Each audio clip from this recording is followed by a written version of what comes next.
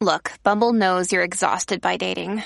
All the, must not take yourself too seriously, and 6'1" since that matters. And what do I even say other than, hey? Well, that's why they're introducing an all-new Bumble, with exciting features to make compatibility easier, starting the chat better, and dating safer. They've changed, so you don't have to. Download the new Bumble now. Hello, my friends, and happy Monday. Before we jump into today's episode, I want to remind you that this is the last week to join Podcast University for this enrollment period, if you have been wanting to start or grow a podcast. When I started 3 in 30, I had no social media presence, no big blog or business. I was a stay-at-home mom with a nagging idea and message that I wanted to share. 2 years later, this podcast has been downloaded more than 1 million times by mothers all over the world, and I want to teach you how I did that. You can join me this week for a free class or sign up for my full courses by going to 3in30podcast.com/podcastu. Enrollment for Podcasting 101 and Podcasting 201 goes through November 1st and won't reopen until February or March, so don't wait. That's 3in30podcast.com/podcastu for details. And now on to the show. This is episode 105 for the Moms of Littles. Welcome to 3 in 30, a podcast for moms who want to create more meaning in motherhood. Each 30-minute episode will feature 3 doable takeaways for you to try at home with your family this week. I'm your host, Rachel Nielsen. Thank you so much for being here. This week, I have been thinking a lot about moms with little ones. The other day, my kids were outside playing in the snow. Yes, in the snow in October, enough for them to play in. It's kind of depressing. But I had this moment of gratitude when I called out to them and said, I'm going to go take a shower. Let me know if you need anything. And then I went upstairs and spent an hour showering, getting ready while listening to a podcast and doing a little work on my computer. Then they came trudging back in and chatted with me while I made them hot cocoa. And I just realized this was not my reality a few years ago when it was hard to find 15 minutes to shower without little people underfoot, let alone to take a leisurely hour to myself. I was again reminded of how grateful I am to be in this new stage of motherhood later that day when I talked on the phone to my younger sister. She has 3 kids, ages 5 and under, including a newborn, and she is tired for a very good reason. As she told me about her long day with littles hanging all over her and needing her constantly, I had a flashback to how hard those days were for me as a young mom. Honestly, it wasn't that long ago, but oh, how my life has changed. The years when my kids were little were some of the hardest of my life. I loved them fiercely, but I also felt so out of my element managing all of their needs and their emotions. Most days I felt just so overwhelmed and inadequate, and honestly, I struggled with a lot of depression. During that time, I stumbled upon a website called Power of Moms that publishes articles about deliberate motherhood, and I couldn't stop reading. I felt so understood, uplifted, and known as I read the words of these other moms who were doing their best every day and learning so many lessons along the way. And when I saw at the top of the website that they were looking for article submissions, I knew I needed to write something. So I spent the next 5 years writing articles for Power of Moms while my little kids napped or after they were in bed. I've always loved to write, but I think it was an extra gift to my soul during those exhausting years because it gave me an outlet for my gifts, and it also gave me a way to process all that I was learning about motherhood and myself and try to put it into words. As I wrote about the tools and the wisdom that I was gaining, it helped me to recognize that maybe I was doing a little better than I thought I was. Over those 5 years, I became more and more involved with Power of Moms. Eventually, I became their main content editor, and that is where I recorded my very first podcast as a guest on their show, Power of Moms Radio. I loved that experience so much, and a little nagging dream started growing in my heart. What if I started my own podcast? I told this story in one of my recent Declutter Your Motherhood workshops when a woman asked me, how did you find your calling in life? She said, I want to invest in myself in a hobby or a side gig or a passion, but it's just not clear to me what I should do. And I told her it wasn't clear to me either. It's not like one day I woke up and thought, I bet I would love podcasting about motherhood. I told her that I just sort of followed the breadcrumbs of my interests. I knew that I loved writing. So when I saw that opportunity with Power of Moms, I gave it a try. And turns out I liked it, so I invested a little more and then a little more. It took me over 6 years to uncover what I do believe is my calling, and it all started with submitting just one article to a website about motherhood. So today, in honor of you mamas who are in the trenches with young ones at home, instead of offering 3 takeaways, I'm going to read 3 articles that I wrote for Power of Moms when I was navigating those hard and beautiful years with littles. I hope that these essays will give you hope and give you tools so you can more fully enjoy and, yes, sometimes endure these unique years of motherhood. The first article is called The Best Year of My Life. And yes, that does end with a question mark at the end of that title for a good reason. Here it is. My son Noah turned 1 yesterday. It's so hard to believe. A friend of mine had a baby a few days before Noah was born, and she recently wrote on Facebook that this has been the best year of her life, hands down. I thought about her sentiment and wondered if I could echo it. I wasn't sure that I could. This year has been overwhelmingly good, but it has also been overwhelmingly challenging. Although I've always known that I wouldn't be a perfect mother, honestly, who is? I think I secretly hoped that I would surprise myself. My husband and I adopted our son after years of infertility treatments and adoption disappointments with expectant moms changing their minds. He is our blue-eyed, wild hair miracle, our blessing from heaven after many nights of tears and prayers. Before he was born, I started to believe that after such a fight to become a mother, I would surely be an enlightened, wise, infinitely patient mama from day one. I wasn't at all. And reconciling the disparity between the mother that I hoped I would be and the mother that I actually am was humbling and painful at times, but it has ultimately been an invaluable journey of growth. During the first 6 months of Noah's life, he rarely stopped crying. Those colicky days were long and very, very difficult. My rational mind knew that these months would end, that I should be more patient and positive in the meantime, but I often held my bawling baby in my arms and bawled myself.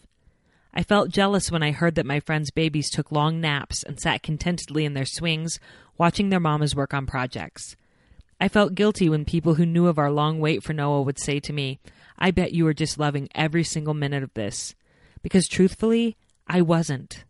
There was so much of the experience of new motherhood that I loved, but I didn't love the hours of screaming and the feelings of inadequacy, isolation, and exhaustion. Did that make me ungrateful? Did it make me an awful mom? As Noah got older, he got quite a bit happier, but I still struggled. I loved being a mom, but I didn't always love being a stay-at-home mom. I thought I was prepared to give up my career as a high school English teacher, but I found that I missed my students, I missed my colleagues, and I missed feeling competent at the end of every day. Without the structure of a job with its set schedule and definite deadlines, I couldn't seem to force myself to use my time wisely, and I constantly felt mad at myself for it. It had nothing to do with Noah. I loved him to bits. It was me who I was frustrated with. Looking back on this year, I know there were a lot of times when I was self-absorbed and a far cry from the mother that I'd hoped I would be. And yet, in spite of all those weaknesses, there are a lot of things that I did right. I took good care of my little boy. I snuggled him close, my arms around him, my head resting on his soft hair, as I fed him bottles. It was the only time of day when he was still, and I took advantage of it. I told him I loved him every day, 100 times a day. I made a choice not to yell at him when he got fussy in the late afternoons, and instead took him for a stroll around the neighborhood, pointing out dogs, clouds, and mail trucks. I let him feed me with his dirty little hands, nibbling on his sticky fingers with dramatic sound effects that always put him into fits of giggles. My baby loves me, imperfections and all, and I adore him. I am amazed by how much he's grown and changed this past year. How is it possible that he's gone from a squishy little newborn to a spunky little toddler? How is it possible that just a year ago he couldn't even lift his head, and now he runs around the house. His physical and mental changes have been so astonishing and so visible that it's sometimes difficult for me to recognize that someone else in the picture has also changed. Though I look very much the same as I did a year ago, I have changed perhaps just as much as Noah has. While he was learning to eat, walk, and communicate, I was learning to adjust my expectations, to hold on through the hardest days, to cherish what I've been given, and to find joy in the simple moments. I was learning to be a mother. Looking back on the challenges, the changes, the growth, and the joys, it's easy for me to see that maybe, just maybe, this has been the best year of my life after all. This next essay was written a few months later, and it's called It Is What It Is. I'm sitting in my car at a red light. My 15-month-old Noah is screaming in the back seat, and I am a ball of frazzled nerves. As we were walking out the door for his doctor's appointment, cutting it close on time as usual, he had a blowout diaper, and now we are going to be late. I watch the minutes tick by. Seriously, how long can one stoplight be? And I start to berate myself for my poor time management. If you would have planned 10 extra minutes for getting ready, Rachel, this wouldn't have happened, I scold myself. When will you ever learn? My negative self-talk continues, and by the time we reach the doctor's office, I have convinced myself that I am a failure as a human being, and I might as well give up on the day altogether. Obviously, my response to this situation is a gross overreaction, and may have been embellished a bit for the sake of a good story, but I will admit that as a busy, imperfect young mother, I feel stressed out a lot of the time, and I am very, very hard on myself. This critical way of thinking about myself and my family is totally ineffective. It doesn't motivate me to accomplish more or to do more. If anything, it actually makes me feel less likely to make the most of the day because I feel so discouraged. A few months ago, I decided that I'd had enough of my negative thinking, and I attended a class about dealing with stress in healthy ways at a local counseling center. We met multiple times and discussed ways to regulate our emotions when we're faced with enormous trials that are out of our control, such as the death or illness of a loved one, as well as ways to deal with everyday stresses, the types of stresses that are inevitable in motherhood. The most effective strategy that I learned from this class is the use of coping statements when I'm in the midst of a frustrating moment. Coping statements are short, pithy sentences that remind me to focus on the now instead of the past, accept the situation for what it is, and be kind to myself when I make mistakes. My favorite coping statement is, "It is what it is." It has become a sort of mantra for my life because it applies in so many circumstances. Sometimes situations that are out of my control, such as when my son doesn't take a good nap and is unbearably grumpy, and sometimes situations that are the result of my own mistakes, such as when I forgot to pay our rent when we were on vacation and we incurred a late fee. It is what it is.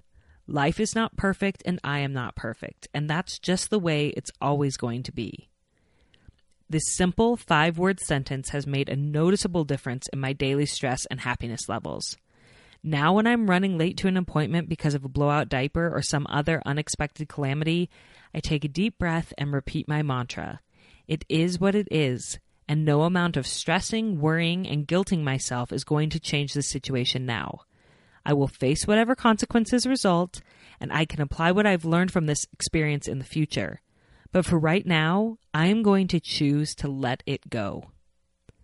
Other coping statements that have helped me when I've made a mistake or am going through something difficult include, "What's done is done," "This too shall pass," "The present is the only moment I have control over," "I am a human and humans make mistakes," "This isn't my fault," "I did the best I could in that moment." And when I'm struggling with perfectionism, I remember, "Done is better than perfect," "Something is better than nothing," and "Will this even matter in 10 years?" Through the use of coping statements, I've learned to accept myself and my life, imperfections and all, and as a result, I'm generally a much happier, more positive person than I was a few short months ago. Are these essays helpful? I hope that you are applying them to your own individual situations. And here is my third and final, which was written a couple of years later. It's called How my son's routine chart helps me be a better mom. This morning I found myself lying face down on the wet sidewalk leading up to my front door. No, I hadn't slipped on the dewy grass while going to get the mail or been attacked by a neighborhood mugger. I was down on the concrete on purpose, peering into the garden with my 4-year-old son Noah. We were both on our stomachs, our faces inches from one another, and we were watching in awe as a slimy slug crept its way across a leaf. Rewind 15 minutes earlier and you would have seen a very different scene. I was in the zone, bustling around the house, picking up stray toys, responding to emails, and mentally running over the day's tasks and activities. Noah approached me with his morning responsibilities chart and said, "I've done my jobs, Mom. Now all that's left before my screen time is our special time. Do you want to go outside and look for worms?" Inwardly, I cringed. This was not a good time for me. I was in the midst of a burst of productivity, the baby was napping, and I had a million things to get done that morning. But the chart dictated special time, and my son was looking at me with big, hopeful eyes. So I pushed the mental to-do list aside and told myself, "Come on, Rachel, you can give Noah 15 minutes of your time." This is why I love my son's routine chart. I love it because it holds me accountable for the things that are important to me as a mother, the things that would probably get lost in the midst of the urgent to-dos and daily craziness of motherhood if they weren't included in our simple close the flaps chart. I once took a personality profile that described me as a perpetual. Someone who doesn't feel natural breaks in my day, forgets to eat if I'm in the midst of a project, and has a hard time turning off when I get going on something. I find it difficult to prioritize my long-term values over the short-term satisfaction of checking something off my to-do list. This is a trait I combat every day, especially as a mother, because I want the people in my life to know that they are more important to me than the projects I am working on. In the book Essentialism, author Greg McKeown recommends that people like me design a routine that enshrines the essential. This is what Noah and I have done with this simple morning responsibilities chart, and it has made a huge difference in my ability to prioritize what's truly important over what's immediately visible or seemingly urgent. First, it's important to me that my son eats a healthy breakfast, but he wants to skip straight to playing and I want to skip straight to working. When we're both hustling around in the morning, he creating an elaborate train track and I sorting a huge stack of laundry, it's easy to scarf a granola bar and call it good. But now that breakfast is classified as an important event with a flap to close on his routines chart, Noah and I both take it more seriously. I might even cook up some scrambled eggs, and we might share a good conversation at the table before jumping into our day's work. Second, it's important to me that my son gets dressed for the day, and that I do as well. But so often when I get busy with work around the house, it can be 1 p.m. before we're out of our pajamas. Obviously, an occasional pajama day is completely fine, but it was becoming a daily norm for us there for a while, and the chart has helped to reverse that trend. Third, it's important to me that my son learns to work and contribute to the family, but it's often much easier for me to do the chores myself. When we decided to include make your bed and empty the dishwasher in his routine, I was forced to teach him how to do those jobs, even though it took time and effort on my part. I had to endure lots of whining and tears as he was learning, but he now runs into his room and makes his bed without complaint, and he actually enjoys listening to music while he sorts silverware and climbs up on the counter to put away the dishes. Fourth, it's important to me that my son spends daily one-on-one time playing with me. But this simply doesn't happen if I don't make it a priority. Don't get me wrong, I'm interacting with Noah all day long, talking to him as I run errands, teaching him how to stir and measure as I make dinner, taking him to the park to play with friends and reading books to him before bedtime, but I will freely admit that it is not natural for me to play with my son. In fact, playing toy trains on the floor is a mild form of torture for me, but I have learned to subject myself to this mundane activity for 15 minutes per day if it means that I can develop a stronger relationship with my son. We have our special time every morning when his baby sister is napping, and we do whatever Noah wants to do for 15 minutes. Sometimes we play Legos, not my favorite. Sometimes we play Candyland, much more fun for me. Sometimes we look at slugs in the garden, which is surprisingly fascinating as it turns out. We set a timer and Noah doesn't complain when it buzzes because he knows that he will get special time again tomorrow. I come away from those 15-minute play sessions feeling closer to my son, more relaxed, and really proud of myself for doing something that's hard for me, but also so important to me. It makes me feel like a good mom, and that is priceless in this job that leaves me feeling inadequate and overwhelmed a lot of the time. Finally, it's important to me that my son limits his screen time, and his routines chart has helped with this as well. He used to ask to watch a show immediately when he walked into my room first thing in the morning, and I often said yes because I needed him to be occupied while I made a plan for the day. Then I would get started working on something, and all of a sudden, Noah had watched 3 hours of TV. Now that we have a better morning routine, we both know that lots of important things need to happen before Noah's screen time and Mom's work time. Eating, dressing, chores, and of course our special time. The chart holds us both accountable for doing first things first. Once his other tasks are completed, he can watch a show. I decide whether it's a 30-minute television episode or a full-length movie, depending on what else I need to get accomplished. And once the screen time flap is closed, we are done for the day. Noah knows this, and now that he's used to the idea, he doesn't whine and beg for more shows as the day goes on. And hallelujah for less whining. Our simple morning chart has really transformed and enriched my motherhood experience as it has forced me to slow down and make time for the things in my day that truly matter long term. In the beginning, it definitely took a few weeks for my free-spirited and stubborn little boy to get used to it, but I just kept reinforcing the routine, and he now enjoys knowing the schedule almost as much as I do. I know that the tasks that are included on Noah's responsibility chart will change as he gets older, as will the format, because I know he's not going to be closing flaps when he's a teenager. But I really hope that I continue to design routines that enshrine the essential in our home, not so much because it holds my children accountable, but because it holds me accountable for prioritizing the things that matter most to me as their mother. I hope you got some ahas as I read those 3 articles that I wrote many years ago now. And if you want to read them or see the pictures, as well as read any of my other Power of Moms articles, there is a link in the show notes. As I told you, most of my articles were written when I was in the midst of hands-on young motherhood, so there might be some other essays that you would find useful if you're in that stage of parenting right now.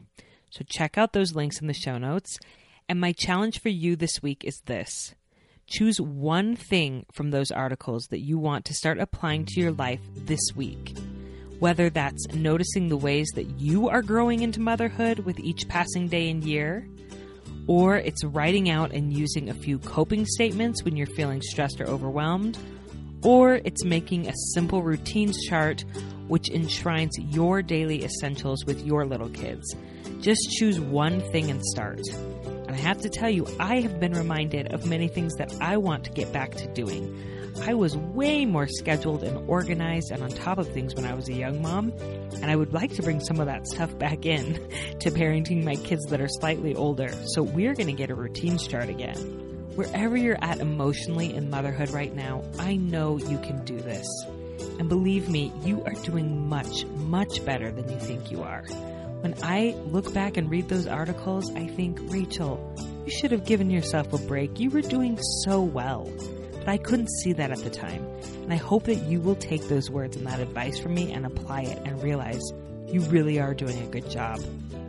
Before we end, don't forget that this is the last week of our annual 3 and 30 birthday celebration, and I would love to see you sharing your own 3 takeaways on social media with the hashtag My3and30. I'll be choosing a few lucky winners who participate to receive a care package from me at the end of the month, or I guess rather at the beginning of next month. So if you haven't shared yet, I hope that you will. Go to 3and30podcast.com/birthday for all of the details on participating in that. As always, I love you. I really do.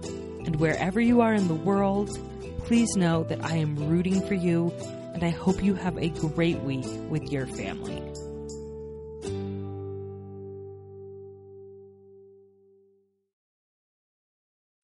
Hey, I'm Lizzie Mathis, the host of the Cool Mom Code podcast, where motherhood is your key card to the coolest spot in town. I'm excited to give you a behind-the-scenes, real talk combo between some of the most influential and tastemaker mamas I know.